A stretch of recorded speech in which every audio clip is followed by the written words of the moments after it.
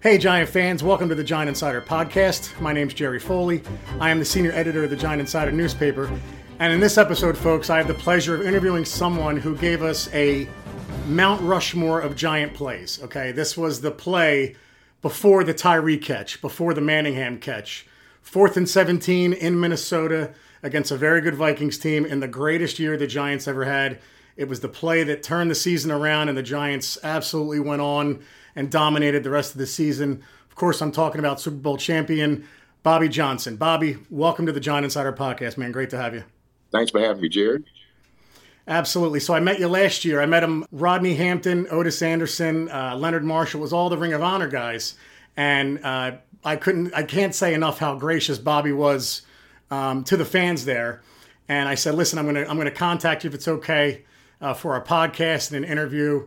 And I'm so glad you're taking the time for this. So first off, what are you up to these days, man? What's going on? Unfortunately, I still have to work 9 to 5. So I work daily, Monday through Friday, 7 to 3:30 every day. Nice. Good for you, man. So look, we're going to dive into your career. I think people would be interested in the success you had here. So we'll start off in college, right? So you went to Kansas and you were undrafted. Now, the 84 draft, right? Everybody thinks of like Banks, William Roberts, Hostetler, Reasons, and your boy Lionel Manuel, right? Your partner there, who as a kid, I kind of mixed you guys up a little bit. Like I'm 11 years old, or actually in 84, I'm 9 years old, and I'm like 88, 86. And you weren't drafted. So if you don't mind, go into that. Like, were you expecting to be drafted? And if not, like who contacted you from the Giants? How'd that process work? Well, actually, I was drafted in the USFL. I forget what round it was, by the Philadelphia Stars. And I actually went to camp for like a week or two. And it just, for some reason, just didn't feel right. I felt I didn't belong there. You know, I just, at that time, the USFL wasn't as big as it is now. And, you know, when as a kid, you dream about the NFL. So that was my goal. Plus, it was Philly, right? Pardon? I said, plus it was Philly, right? Exactly. Exactly. So how'd you find your way to the Giants then? Well, my agent was Jim Steiner out of St. Louis, and he contacted, I think, Atlanta, Dallas, New York, a couple other teams. What made me pick New York, I have no clue. I just felt like, if I can go up there and play, I can play anywhere, I guess. So you get there, and, look, lo and behold, you have chemistry right away with Sims, it seems, right? And you're a rookie, Instantly. right? You and Manuel. I mean, that was his first 4,000-yard season. Now, Moat kind of came into his own, but you led the team in receiving yards. I think you led in receiving touchdowns, and you tied in overall touchdowns. Like, how did that chemistry work with Sims? Like, it kind of clicked in camp. As soon as I got there, me and him just kind of like understood each other. I just told him, throw the ball. I'm going to try to get it. So, and plus he's very accurate. Sims can throw some dimes. Yeah. And we just connected. Camp started it all. And your first game, like you burst onto the scene, right? You had over 100 yards. You had 2 touchdowns. Were you a little surprised at how kind of easy it came to you? Like that's a ridiculous first game for a team that really didn't have a history of passing the ball. Nah, I was surprised and kind of, at the same time, anything is possible. I expected that out of myself. If he threw me the ball, I had to catch it. So I really had no choice. You know what I mean? It's just part of the game. It's something I've been doing naturally all my life. What's a good Parcells story from that year? So, the year before they were 3-12-1, and then that was kind of the first team that kind of started ascending the Giant franchise as we know it today. But what was he like to play for? Do you have any cool Parcells stories as a rookie? I love Coach. Coach was like a father to me. You know what I mean? He really was.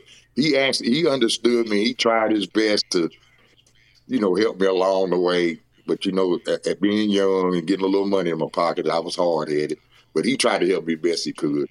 He was a great coach, great person. Was he as hard on everyone as kind of everybody talks about, or what was that like? Or did he treat each player differently? How was that? He was firm but fair.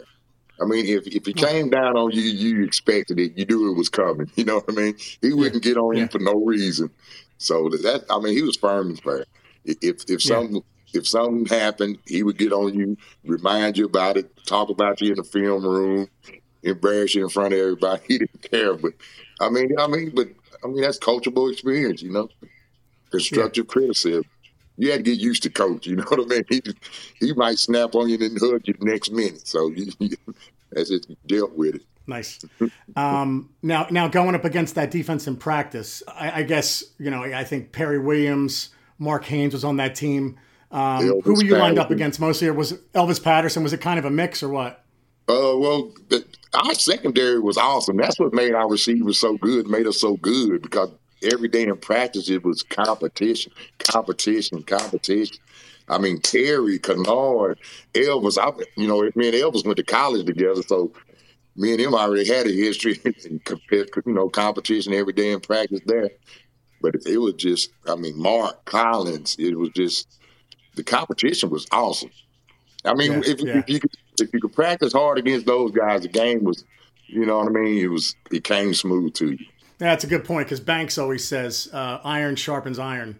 So him going against Bavaro got him to be better. Yeah, yeah. And it was like we weren't teammates in practice sometimes, you know what I mean? Right. We got that heated. I didn't realize that you went to school with Elvis Patterson. Parcells had an interesting nickname for him too, Toast. Yeah. He took a lot of chances. I mean, he was an incredible athlete, Toast. Elvis was a great athlete. 4.2 speed, 4.3 speed, jump out the gym, cut up like a sculpture. He was just naturally gifted. But he took a lot of chances, though. Parcells did like that. Yeah, he took chances, but he did. He could get turnovers though. Like I remember in '85 when he had the pick six to win it against the Eagles. So yeah, he took chances, but he was a bit of a playmaker too. Like that's what people kind of forget about him. He was always around the ball. Elvis was always a ball hawk. Yeah, always around the ball. So the 84, you guys made the playoffs. You beat the Rams. It was an upset. Then you lost to the 49ers. But you could see like the seeds were kind of there. Like they were planted, and you guys were, going to ascend. You were a very young team. You had some veterans like Carson and Martin, but for the most part, you guys were young. 85, you come back, you get the home playoff game. And again, you're second on the team in receiving and first in receiving touchdowns with 8. Like, that team compared to the 84 team, do you remember like how you guys took a step forward and then, getting the home playoff game? And if you could talk about that year at all. Well, once you lose in the playoffs we lost in 84, that just made you hungry. You know what I mean? So we came back in 85. We were like, we know what it takes. We know what we got to do. It's a long season, and each game is very important. But, when you first get in the league, you don't realize that every game matters. So 85, we just tried to win every single game we could. Yeah, we interviewed Otis Anderson, Pepper Johnson, a bunch of guys from the 86 team, Mark Collins, Bavaro. The only one who said that, we didn't have a shot against the Bears, believe it or not, was Bart Oates. He said, no, they were gonna kill us. The other guys were like, you know what? We had our chances in that game. I just want to get your take on that. Like, do you think, because Parcells always said if we played them 10 times, they beat us 9, but we could have won that day. Do you feel the same way? It was. They were tough. I'm not gonna lie, they were tough. I think the wind conditions and the weather had a little bit to do with it, but they had to play on the same field we did. And as a matter of fact, I dropped a pass in that game in the end zone. The wind caught it and it bounced off my face, man. I cried like a baby on the sideline. The coach was like, "What's wrong?" I'm like, "You just seen whatever. I dropped a pass." I think it was right before halftime or something like that. But they were a darn good team. They were more physical than we were that day. You know what I mean? I think they knew what it took, and we were just kind of getting there. We thought we were ready, but we weren't. We weren't that day. I think that was one of our worst games we played all season, actually. Yeah, I remember it vaguely. I try not to watch it too much because, look, I'm a Giants fan. But I remember, obviously the Landetta play, and it's funny you said the wind. The wind affected pretty much everyone that day, I guess. Yeah, and if you see Sean, don't bring that up. He takes that personal. No, I never. I interviewed him for the newspaper. I never brought it up. I couldn't ask him. I didn't want to ask him. The last time we were together at the ring honor ceremony, we were all at the hotel. I mentioned something like that. He looked at me like, all right. I mean, That's he great. wasn't happy. He wasn't Nice. happy about it. So look, you lose to the Bears 21-0, but you took a step forward record wise. You got a home playoff game, which was awesome. Again, you could feel the ascension of the team. Finally, 86 happens. Now, opening night, I remember, you and what I'm doing. Everyone, you can't see me, but I'm batting the ball away. Then you catch it and run this a spectacular touchdown catch and run and you lose, I think 31-28 to Dallas. But you had a hell of a game that game. Yeah, I lost the ball in the lights, and I think the defender did too. And I knew it was coming down in that vicinity. So when it came down, it actually hit me in the helmet, and I Yeah. caught it from there. And he still didn't see it. He I can't still remember if not it was have idea. I can't remember if it was Michael Downs or I don't think it was Walls, but I was trying It to was think about who Michael. that was. But It was was it? Michael. Okay, Yep, yeah, Everson was okay, on the other nice. side at that time. Yeah. Yeah, I all was right. hoping it was Everson because we talk smack to this day about I told him I burned That's about great. 20. Me and us, Bake always dogged Everson. Yeah, we had some competitive games. I love playing Dallas. That's what made it so great. Plus, they always ran Yeah. man to man. They never ran zone hardly. And Okay, interesting. All right. yeah, that's why you always had some big Yeah, games against Dallas. yeah. They struggled against you guys. Like Everson Walls was a great corner, but he Great would have call. trouble against you and Lionel Manuel. Yeah, Yeah, yeah. Like I say, it's hard to cover anybody. If you got a good line and give Sims time, I mean, you can't cover me all day. Stacy, McConkey, me, Lionel, you couldn't cover us. Gave Sims time. That's why a lot of yeah, teams ran zone on us. But yep. Dallas never did. They tried to go man to man. I was like, thank you. Keep doing this. See, I'm surprised. I had no idea that they played man. I knew they had a read and react type of defense, but I didn't know they would go man in the secondary. Yeah, That's I interesting. think that touchdown was a blitz. That was a blitz, so they were automatically a man Yeah, to man in. And I think my first touchdown in that's that right. game, they were blitzing. I just ran a quick out for a touchdown. Yeah. But that year again, dude, you have a what? You're second in receiving yards, first in receiving touchdowns, and you led the receivers. He says Bavaro had 1,000 yards that year. But you have 3 years there, right, where you're at the top, near the top of the receiving yards and all the stats, all the necessary stats. So, I mean, talk about getting bang for your buck as an undrafted free agent, Bobby. Like you were delivering for them. And it came too fast. It all came too fast for me. I expected to play, but I didn't expect, to score touchdowns, yards, and be starting every game. I didn't really expect that. But like I Yeah. said, it happened, and I got caught up in the big city. Well, I was going to get to that, the trade after 86. But look, we got to talk about it. 4th and 17. A great play. Sims took a shot. You're He took a open. He shot. makes a great Yeah. throw. Yeah, I mean, Sim do you took a shot. do you? I'm not going to give away Bobby's email, but his email's pretty awesome. It refers to that play. So when he sent me that, I was like, oh, this is great. But do you remember the play like yesterday, or kind of go through it a little bit if you don't mind? Actually, really wasn't even supposed to be involved in the play. I was just supposed to be clearing out on the sidelines and just run a go route, as far as fast as I could. But as I was running, I was like, well, Sims actually, when we were leaving the huddle, he said, Bobby, be alert. I might come to you. So I just ran like 17, 18 yards and stopped. And it happened to be a little opening, and Sims threw it. I don't even think he seen me, but he knew where I was supposed to be. But that comes from practice and chemistry and all that kind of stuff. But I mean, because I didn't see him, I just seen the ball coming. Because I think somebody's right in his face and his chin, actually. I just seen the ball coming. It wasn't a hard catch or nothing. It came right to me, actually, and I just stepped out of bounds. Yeah, but again, that's like you found that it can't be understated though. You found where the first down marker was, and unfortunately, a lot of guys don't. Right? They'll come up short. I mean, you went beyond the marker and you just did what you were supposed to do, and he said, "Be That's what I alert." was supposed to do. Because it didn't make no sense to just keep running. You know what I mean? It made no sense to just keep running down the field. So I'm like, at least let me just go 17, 18 yards. If he needs me, I'm right here. Because he knew where I was at, because Field knew where everybody was at on the field. So, because like I said, I didn't see him. The ball just happened to come out from the quarterback position. And it's that whole, I'm sure Belichick got it from Parcells, but that whole "do your job," right? Just do your job, and you did. Yeah. Exactly. Do what you do. They stress that. Parcells and Bill stress that. They just do your part, and the other 10 guys will do theirs. It's funny in that game because I vividly remember you catching a post touchdown, and I thought, all right, we're going to win this game now. And then they came back and scored, and then you made that play. So that game was really back and forth. It was kind of an ugly game. It really was. It really was. For some reason, we got caught off guard. You know what I mean? We were prepared, but we weren't prepared at that. You know what I mean?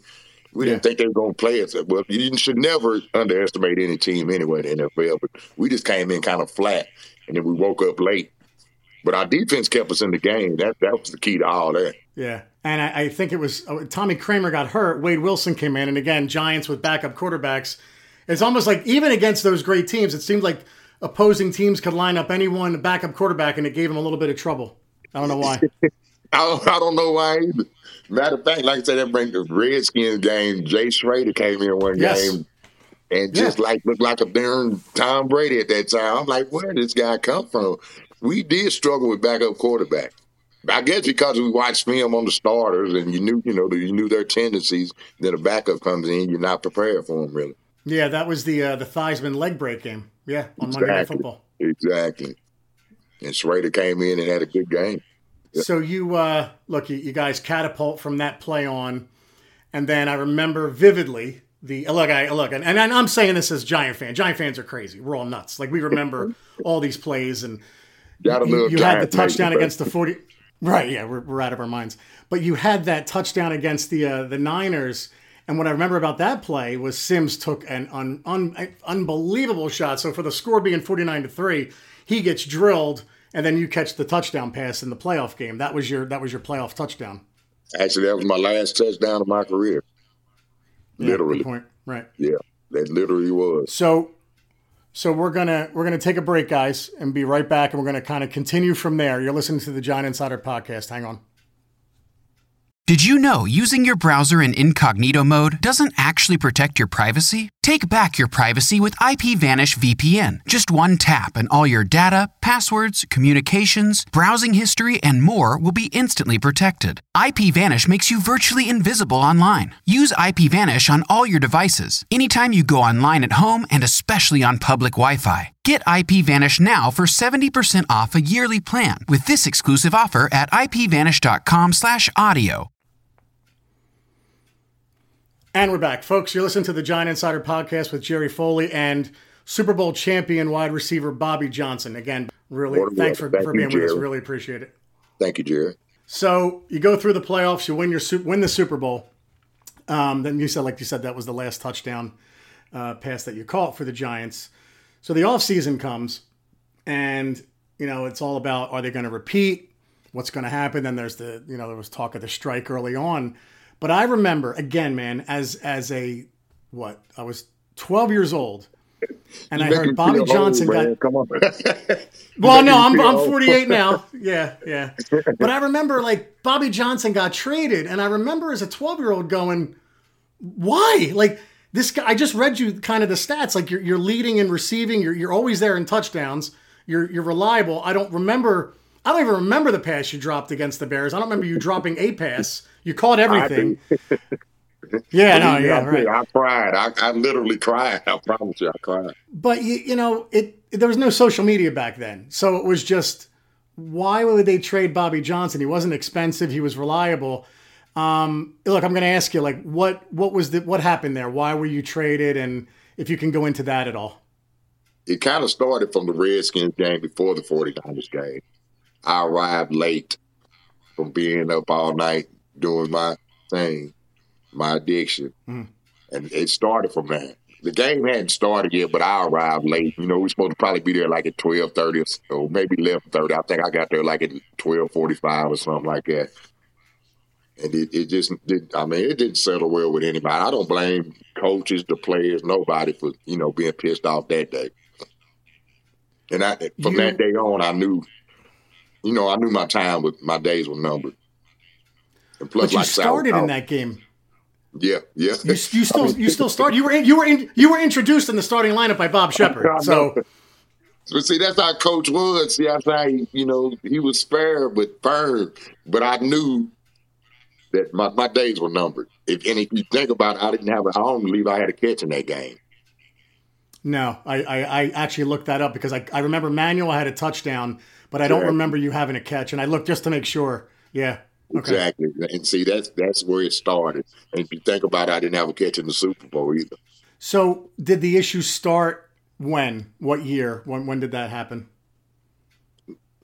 Like the fourth, fifth game of '86 season, Super Bowl Oh, season. okay. So 84 and 85, there were no No, issues. It was more 86. no. I was a good kid. I was a good young man in '84 and '85. '86, I tried something I shouldn't have, and I wasn't strong enough to say no Yeah. at that time. So so it was just being young, being successful, and being in New York City. I mean, at that time. It was just one of them nights that I think we had won a game and just celebrating, and somebody offered try it. You ever tried this? I'm like, no, I've never tried this before. I've never snorted cocaine or nothing until that night. I've Okay. drank, smoked a little weed, but I've never done any other drug besides marijuana and cocaine. So you get to the Redskins game in '86. You get there late. Who's the first person to greet you? I think it was Do you remember? coach. I think it was Okay. coach. Yeah. And But he let I, you play. He let you start. I Yeah. actually almost ran by because I thought he'd go strangle me. I couldn't look him in the eye. I mean, I was, if you're a team player, you know that, what I mean, you're letting people down. And to this day, it still affects me. I still think about that. I'm not, but everybody said, it's 35, 40 years ago, but still, I mean, it still just affects me a little bit.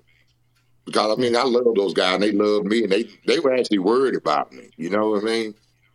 They Yeah. were actually worried about me. They were happy to see me when I got there because they thought something had happened to me. And Yeah. because they kind of had an idea of what I had been doing, weeks Right. before. They kind of knew I was on drugs, but nobody really said nothing. You know what I mean? We're all grown Mhm. men, you know. So people try to keep all that stuff to themselves, and they were hoping I could just handle it and eventually stop, but I couldn't. But I think Yeah. people knew what was going on, but nobody really ever said anything. So you get traded to the Chargers, and then what? How did that go? What happened there? I was there. I think I was there maybe a week and a half or something, Yeah. if that. Yeah. I made a statement. I made a statement in the paper it might have been the first, second practice. I wasn't trying to be funny or nothing. I was just being. I said the Giants. I said we practiced a little harder than the Chargers did. I said that. I don't know why it just came out. I was just being truthful. And that next day, the coach. I think I had to run 100 routes. And then we had yeah, you know what I mean? Yeah. And then the next Yeah. day we had a preseason game after that, and I couldn't stand up. I could not run. My legs were dead, from Yeah. camp and all that. And eventually I was cut. So But you're cut, and then yeah. Go ahead. I believe I was cut before I even got there. I just had that feeling. I think Yeah. I was just traded from one coast to the other just to kind of disappear, Yeah. Yeah. So unfortunately. you're yeah. So you're cut. You don't play again, and then kind of go from there. What happens to you after that, Bobby? That was the beginning of the torture. I mean, Yeah. when somebody, I mean, just like anything else, if somebody takes a toy away from a kid that he's been, loved all his life, it's gonna send him into, he's gonna be pissed off. And I mean, Yeah. football is what I love. I mean, I didn't want to Yeah. be a doctor, lawyer, nothing else I wanted to play football all my life since day one. And once that Yeah. was gone, I mean, I probably could have went to another camp or two, but I just felt, I don't know. It took my soul. Yeah. And I just Yeah. spiraled from there. I'm like, I ain't got football. Might as well just, start smoking Yep. crack every day. Like I said, I mean, I had nothing else to do. I didn't have it. I felt as if I didn't have nothing else to live for at Right. certain Right. points of life. So you end up losing the Super Bowl ring, and the Bonded. Giants. Yeah. Right. Yeah. The Giants get it back. So Coach go through Parcells that. in Like it. tell that story, man, because that was heartwarming as hell. I forget how it actually came about. Something that happened. We had a reunion before that, I think. And I was Yeah. up there and I didn't have my ring. and we were talking about it. You know, me and Coach never discussed it. I think he just got back to him and all that. As a matter of fact, well, you know, it's embarrassing when everybody else got their ring on and you don't. You know what I mean? And finally, the story came out actually on ESPN when I done that Monday Night Football countdown, because I kept all that a secret. I didn't know really nobody know what. I used to just make up something. The rings in the safety deposit box or something. I was lying. The whole, you know what I mean? You know what the drug addict does? We lied. We lied. Yeah. And like I say, him and Coach called me one day. I actually was at work. He said, "Would you like to get your ring back?" I almost dropped the ball. Like, yes, sir. I mean, without a doubt. Yeah. Him and the gentleman, Mr. Lee Ford. So he helped Parcells and Mara, and you said Mr. Ford helped you get it back? Yes, Mr. Lee Ford. I think that's his name, gentleman, Mr. Lee Ford. Yes. Okay. Yeah. And the guy that actually bought it from the pawn shop, me and him are good friends. Me and Mr. Allen Joseph, the guy that actually they bought it from, me and him were friends from day when he first bought the ring. He contacted me and let me know that he had it. Did it have? I'm just curious. Did it have several owners in between, or how did like? No. Okay. I think he was the first one that got it from there. I think he got it for like $7,500, and I only I pawned it for just $250. Oh wow! So $250, and someone paid $7,500 for it. Okay, Mr. Joseph did, yeah. Mr. Joseph paid $7,500, and I actually visited him and everything before I even got my ring back. Me and him became friends. Me and my brother went up there and hung out with him. He showed. I seen my ring in his room, in his office, and all that kind of stuff. Put it on. Yes, that's unbelievable. That's an incredible story. And me and him are friends to this day. He lives actually retired now. He lives in Florida. Okay. Yep. It's about resilience, though. It's resilience, though, too, on your part, Bobby. I mean, you're talking about the issues you had, and now what? How long have you been clean? Since December 3rd, 2002. Yeah, that's incredible. 21 years, almost 21 years now. It's all about resilience. I could have done it when I was playing.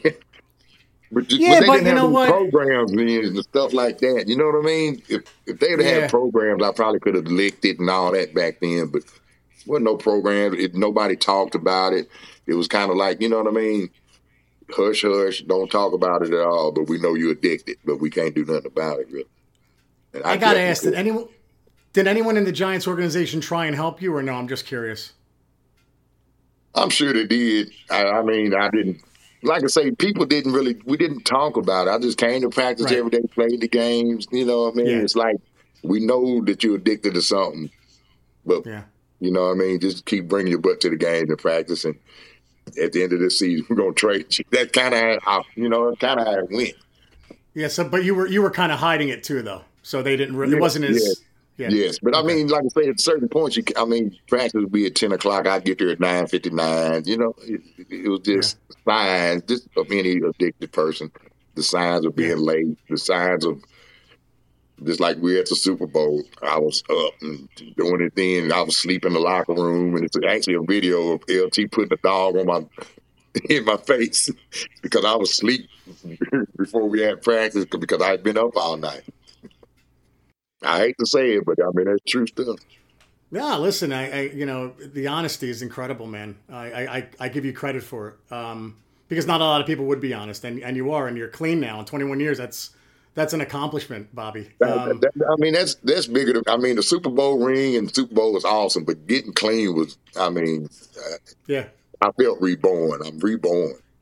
Good for you. Don't realize how your life is affected when you're addicted till you really get clean for 10, 15, 20 years down the road. And you think about, God, dog, it's terrible. So you talked about Parcells, you brought up Sims. How competitive was Lawrence Taylor in practice and to play with? Like I say, my first day there, I told when we got in pads, I said, I'm glad I'm on this team because I would hate to play against you guys. And so like I said earlier, our whole team was competitive. That's what made us good. Like I said, LT, Harry, Byron, Andy, Burt, Leonard. I mean, you know what I mean? Our offensive line was competitive. Our receiving core was competitive. Running backs were competitive. It was just so much competition. And man, oh man, you know how we, you know how when you put them pads on, you think you got to Yeah. stand up for yourself. So it just, but LT was just a different breed, man. I've Yeah. never seen nothing like him. When people ask me this day, I say he's the greatest player I've ever seen with my own eyes. Yeah. Yeah. Offense or defense, right? Offense Yeah. or defense. I've seen him make plays that, I mean, I don't know how he done it. It's interesting because Carl Banks is a He's for the Hall of Fame. Yeah. I don't know what category it is, but he's in the final run of players right now. Yeah. My partner and I, Chris, have talked about how he gets overshadowed, and he says because Lawrence Taylor, but also because Carson was on that defense as well, and a linebacker as well. But Banks was. We always said Banks in the playoffs that year was just insanely good. Banks was a rock. You know what I mean? Yeah. You didn't want to run toward Banks. You didn't want to, block him 1-on-1. I think he was more physical than most linebackers on our team. Him and Harry were physical. You know what I mean? Banks would tear your head off. LT would too, but he wouldn't. You know what I mean? Banks would come with that punch like Gary Reasons. You know what I mean? He would hit you. Yeah. He would smack you. As far as opponents go, you mentioned Dallas, but was that the team you liked going up against the most? And in particular, was there a player you liked going up against? Dallas, Everson, Redskins, Darryl Green, the Rams, Leroy Irvin. Yeah, nice. Okay, Leroy Irvin mentioned. Good job. There you go. Actually, he went to Kansas too. That's right. Oh, okay, all right. But he wasn't there when I was there. But he was a Kansas. And actually, Nolan Cromwell, he played with the Rams too. He's from Kansas also. Where was the toughest place to play? I'm probably gonna say San Francisco. Okay. Yeah. Even better than Chicago. San Francisco ain't no joke. Back then, Candlestick, it was like, or RFK back then. Whew. Loved it though. Great atmosphere though, right? Great atmosphere. It was football time. You know what I mean? When you walked in them stadiums, you get ready to play some good football against a good team. Love them stadiums. Yeah. Seattle wasn't bad at the time either. Yeah, that game, that was a weird one. It was a lot of interception, a lot of turnovers, 17-12. Like you had that one, and then you didn't lose after that, but that was a tough one in 86. I know. See, that's one of those games that just pop up out of nowhere. I don't even really remember. You know what I mean? But I know we lost. You know what I'm saying? But it was a tough place to play. And I don't even think they were that good at that time. We were supposed to smack them in the mouth then. But like I say, we came out flat. I remember Kurt Warner, the running back, not the quarterback. Kurt Warner, the running back, said that year. I remember, inside the NFL, they asked him about the Giant defense. He goes, "They don't talk; they just pop you." That's it. I'm telling you. Like I say, day one when I got to camp, I said, "I'm glad I'm on this team because I do not want to get hit by none of y'all." They fly around, man. I've never seen a defense like that, except maybe the Bears the year before us, but them two defenses were. I think they're alike. A lot of people say they were better than ours, but I don't think so. Yeah, and that's why the Seattle game, the two losses, like if you just won one of those, the 15-1, I feel like sometimes the Giants get not overlooked around here, but like when they say, "Oh, the best defense of all time is the '85 Bears," it's like, but wait a minute, we had a run for a while of success, like Lawrence Taylor, Banks, Carson, like you said, Marshall, Burt, Martin, all these names, and they get overlooked sometimes. Yeah, and see, people don't forget about Andy Head. If it wasn't for Lawrence Taylor, Andy could have been a starter on anybody's team. He was out, man. He was just as good as LT. Close, but you know what I mean? He wasn't just as good, but he was close. If free agency was around then, he would have started somewhere. Oh, yeah, he'd have made some money. He'd have made some money. Exactly. Yeah. You're exactly right. You think about that. Byron Hunt and Hedden were the 5th and 6th linebackers on that team. That's incredible. And could have started on anybody else's team. Yeah. Could have started. Yeah. Exactly. You mentioned the Niners before. I'll never forget the Monday night game, 17-0. Come back and win that one. That was a brutal place to play though. Like you lost in the '84 playoffs, and you got over the hump in '85 by beating them. But going out there in '86, that had to be a mental thing too, right? Just beating them in Candlestick. Oh, definitely. I mean, when you beat the 49ers, you're beating somebody. You know what I mean? You're beating a traditional powerhouse to me in the NFL. So we feel good about ourselves. You know what I mean? We feel good about ourselves. Yeah. And it's certain times, like I say, during that '86 season, I think after we lost to Seattle and won a couple games after that, it was like Super Bowl or bust. You know what I mean? Yeah. That we Right. we didn't talk about it. We were like, this. That's our goal. We know we're going to win. That's how I felt anyway. I felt we are going to be the champions. Yeah, I think most Giant fans felt that way watching. You're like, you almost, you looked forward, as much as we love the offense, you almost looked forward to watching our defense dominate, the other teams. Like, oh my God, they're done. Exactly. I can say when the defense was out there, I never sat down. It was like watching TV. I was like, what are they going to do next? Because you never know. We might get a turnover, LT sack, or Perry Williams interception. Anything can happen. It was like watching TV. I was excited about watching our defense when they were out there. Yeah. They got me hyped. So, look, man, you had 3 good years with the Giants that, unfortunately, look, they get kind of overlooked because everybody thinks 4th and 17, but you were the leading receiver in 2 of those 3 years, right? Or at least from a wide receiving core. How do you look back on your career, Bobby? I think it was all right. I think I could have done a whole lot better. I could have, stayed in the film room a little longer, lifted some more weights, try to work on my speed. But back then it was just, I think everybody back then was playing on just sheer physical, athletic ability. You know what I mean? And a little bit of, quarterbacks had to do a lot of film studying, but we were just playing on sheer athletic ability. I was. I mean, I watched a lot of film because I actually played quarterback in high school, so I knew that you had to study, and all that. But I was just basically playing on sheer athletic ability. And just knowing my playbook and practice, believe me, my mind was, whatever they asked me to do, I would do. And I knew the playbook back and forward. So I felt confident about what I was doing every Sunday. Yeah. And plus, Parcells was Yankee if you didn't know what you were doing. Yeah. You know what I mean? He didn't play that. If you don't know what you're doing, you ain't getting on the field. That's what he said. Everyone talks about Belichick, as one of my last questions. Everyone talks about Belichick, and rightly so. He's a great defensive coordinator, great head coach, probably top 3 of all time. But what was Ron Earhart like? Like, it's kind of a guy that's kind of forgotten. He actually was the guy that kept us together. He was funny. You know what I mean? He was good serious, but he'd tell a joke anytime. He'd smack you in the back of the head. He would just say crazy stuff, I guess, to relieve stress from you. Even during the game, he would make crack jokes and stuff like that. But as long as you knew what you were doing, but he would embed that in you. We would practice certain plays over and over and over and over, and in that playbook over and over. He made sure we knew what we were doing, but having fun at the same time. He kept it loose. He was a complete opposite of Belichick. Oh, was he really? Okay, that's interesting. All right. Yeah, Bill didn't crack no jokes. Bill was like, here go your playbook. Well, I can understand on the defensive side, but Earhart, we used to have a good time, but Belichick wasn't going. But that's defense, though. You got to have that mindset. Offense, you kind of got to be a little loose and free. Right. So you're working 5 days a week now, you said. Anything else you want to plug? Anything else you want to talk about? Actually, like I say, me and Coach, after I've done that Monday Night Football interview, I interviewed with him in West Palm, and we hung out for a day or two. That was actually awesome. Yeah. Okay, good.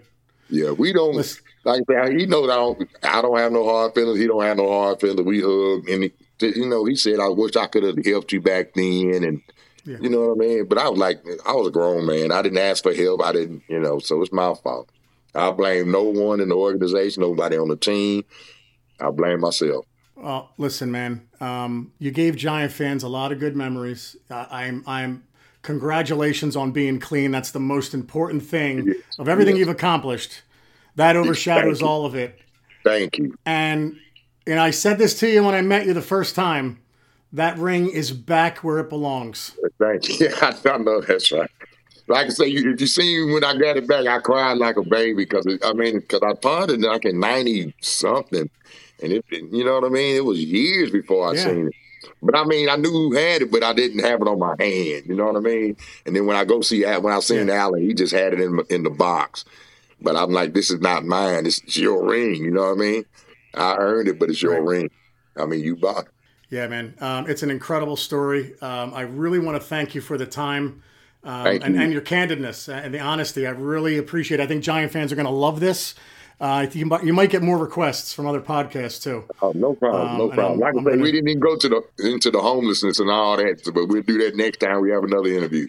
Hey, listen, man, you can talk about what you want. Yeah, I didn't know that, and it's funny. It's a delicate line between talking about everything and then being respectful enough to understand what you want to talk about. So, what if you want? I'm game with talk about anything. Like I say, it's already out there. I've talked about it before. You know what I mean? I was contemplating suicide, all kinds of things was going through my head. I mean, once you lose something you love, it's like I lost a family member. You know what I mean? Once I lost football, I lost myself. I didn't really have anything else to fall back on or do, and I didn't want to do anything else but football. Well, listen, man, you're doing well now, and like I said, our being life clean, is good. God is good. Yeah, good for you, man. Where are you living now? Where do you live? I live in a town called Murfreesboro, Tennessee, about 30 minutes outside of Nashville. Okay, cool. Murfreesboro, Tennessee, yep. All right. I was born in a town called Shelbyville, about 20 minutes from here. So, yeah, Mama's still here. That's why I'm here. Oh, very good. All right, nice. Yeah. Mama lives about 10 minutes away. Yeah. Oh, good. Yeah, it's funny. A lot of people talk about their hometown, then they end up living like 10 minutes from it. Yeah. My mother's 90 years old, man. That's my best friend. Oh, God bless her. God bless her. That's great. Thank you. Well, listen, man, you're a champion, and thank you for the time, Bobby. Really appreciate it. And I think folks are going to love this, bud. I hope so. All right, man. Yeah, we got to do this again, Jerry.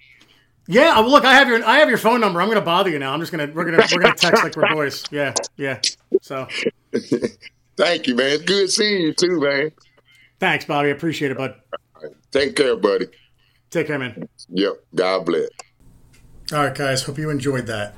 And to order a subscription to The Giant Insider, go to www.thegiantinsider.com and go to Magster for a digital subscription. That's Magzter.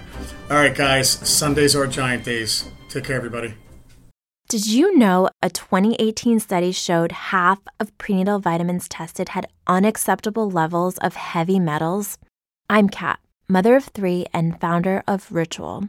When I was 4 months pregnant, I couldn't find a prenatal I could trust, so I created my own. Ours is made traceable, third-party tested for heavy metals, and recently earned the Purity Award from the Clean Label Project. But don't just take my word for it. Get 25% off at ritual.com/podcast.